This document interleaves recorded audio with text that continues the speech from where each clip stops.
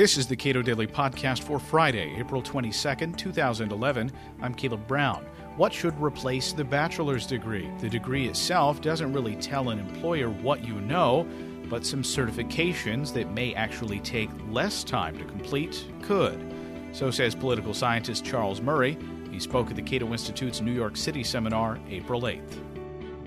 Think about why we're supposed to have a residential college in the first place. Well, you need a library. And a library requires a good-sized institution to support it. Second thing is you need collegeships, because scholarship thrives in a situation where scholars can talk to each other. And the third reason is that you could have personal interactions between the faculty and the students. All three of those justifications for the university are vanishing like snow in July. A library, it can be a pleasant place to go and sit and study to get away from the dorm, but you don't need one anymore.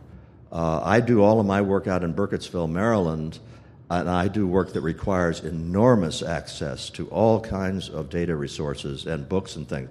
I just go to Google Books.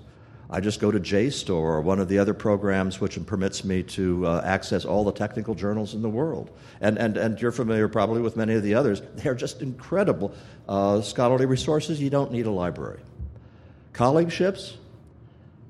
Collegeships these days occur among people 5,000 miles apart that are more intimate than any of the collegeships that scholars have with people on their own campus. It's not just that they can Skype with each other and be looking each other face to face. They're exchanging drafts, marking up each other's drafts. They are acting exactly the same way colleagues act on the campus, except they have the advantage of dealing with the people who really specialize in the same thing they specialize in. Interactions with the students, this is one of the most interesting. First, and this is part of the fraud aspect of the undergraduate degree too, an awful lot of courses, especially in large universities, are taught with lectures, which is one of the silliest ways to impart knowledge there is. First place, you can read the lecture a lot faster than you can listen to it. But even if you want to listen to it, the idea that now you have to have a lecturer in front of a specific classroom as opposed to the best lecturer in the world on that subject, who is simply, his lecture is available through the internet or whatever, is really silly. It's like saying that, Yo-Yo Ma can only perform before live audiences. He can't do records. The lecture is antediluvian as a way of teaching. The other ways in which you can change the personal interactions through distance learning are just astonishing. I occasionally do seminars at AEI, sometimes when you have a college class that comes in to visit Washington, but sometimes it'll be a school which asks me to go to a studio in Washington, and I'm on a television screen in front of them, and they're on a television screen in front of me. I did one with St. Olaf's College a while ago out in Minnesota. I swear there is no important difference between the quality of my interaction in that seminar than with the seminar that occurs on site at AEI. All of these things I'm talking about now are going to get nothing but better, which is to say, any objection you can raise right now saying, well, the collegeships aren't quite the same and the personal interactions aren't quite the same, are probably going to be overcome by technology and its improvements over the next several years. The final way in which it's antediluvian is the 4-year residency requirement. There is hardly an occupation in the world that requires 4 years of classwork. Now, there are lots of occupations that require a much longer apprenticeship than that, but not classroom instruction. Almost any specialty you can think of, you can probably do the coursework for it in a year and a half or 2 years. Why do you have the 4-year requirement? Oh, you need the 4 years because you need the time to get a general liberal education, which, of course, you aren't getting. Well, I suggest to you that all of these problems with the current system, for once, provide a confluence of forces which make for a market opportunity. You've got three things working to create that market opportunity. One is the expense. $40,000 or $50,000 for a private school, which is now the going rate, and really quite high rates for state colleges too, if you don't come from within the state, create a huge incentive for parents to start to look for something else and for young people to start looking for something else. If you have the money, you can say of your child, yes, I'll spend the $40,000 a year. But if you don't have the money, you're starting to look harder and harder at what's coming out of this. And especially in a recession, when lots of college graduates are hitting the streets and not finding any jobs, you're saying, exactly why is it I spent all that money? And it's also not just the parents who incur those debts, it's also young people who have absorbed huge college loans that they're going to have to pay back, and they are starting to ask, why am I doing this? The second thing that's happened is that employers are increasingly aware that the system is not serving their needs.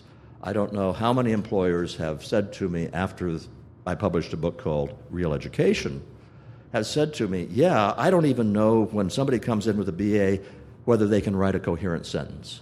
I know nothing at all about that person just because they have the BA. They are going to be very receptive to any alternative information they can get.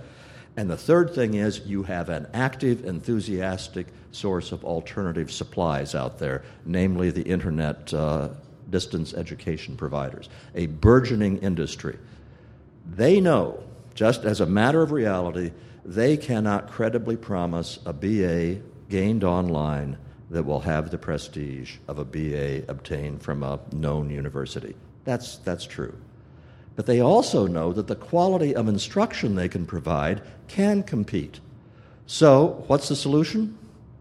The solution is some form of certification which a young person can take into an employer, which the employer can read and interpret meaningfully to make decisions about whether this is a person that ought to be hired. I've got one example for you that already exists, the CPA exam. If somebody walks in, or so I am told by people who hire accountants, if somebody walks in that with a high score on the CPA, which is a very difficult exam, most people flunk it the first time they do it, you can be pretty sure that person has the wherewithal to be a pretty good accountant. And whether he got that knowledge online or at a university doesn't really make much difference to you. There's no reason you can't do that same kind of thing throughout the whole range of of specialties that are learned in college. You have somebody who wants to, let's say, go into business. They're really interested in marketing. They take a year and a half of courses in marketing. There ought to be a kind of test battery or definition of credentials that can be meaningful to an employer. I'm not going to try to specify it more closely than that because we've got lots of options. It doesn't have to be multiple choice items on a test that go into the certification I'm talking about. Sometimes it can be work samples, sometimes it can be a required curriculum, all the rest of it. All I'm saying, it would be an employer-driven set of credentials that you want young people to be able to bring them to the job interview.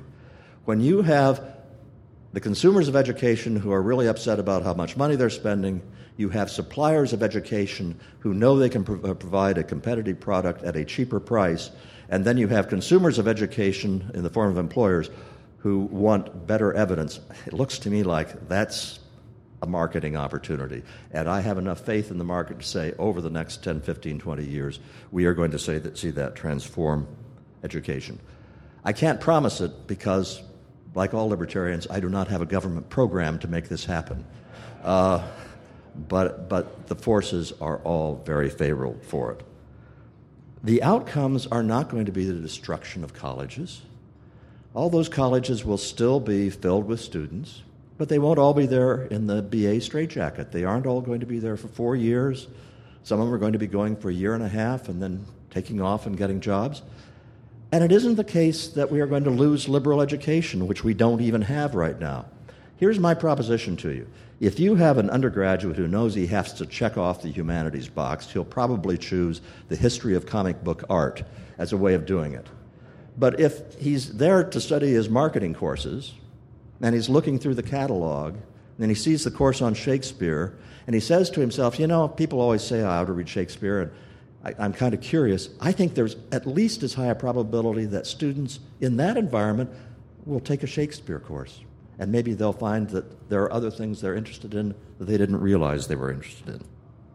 In any case, even though I can't precisely define the future, what will have happened will meet two of my tests. For me, the goal of education is not to get a BA. The goal for our children is that they come to adulthood having found or having learned how to search for something they love to do and having learned how to do it well. And that system will serve that goal. The second test I have is we need to give young people a way to show employers what they know and what they can do, not where they learned it and how long it took them. On both counts, the future, which I think is going to come about, is going to be bright and much better than the system we have today. Thank you very much.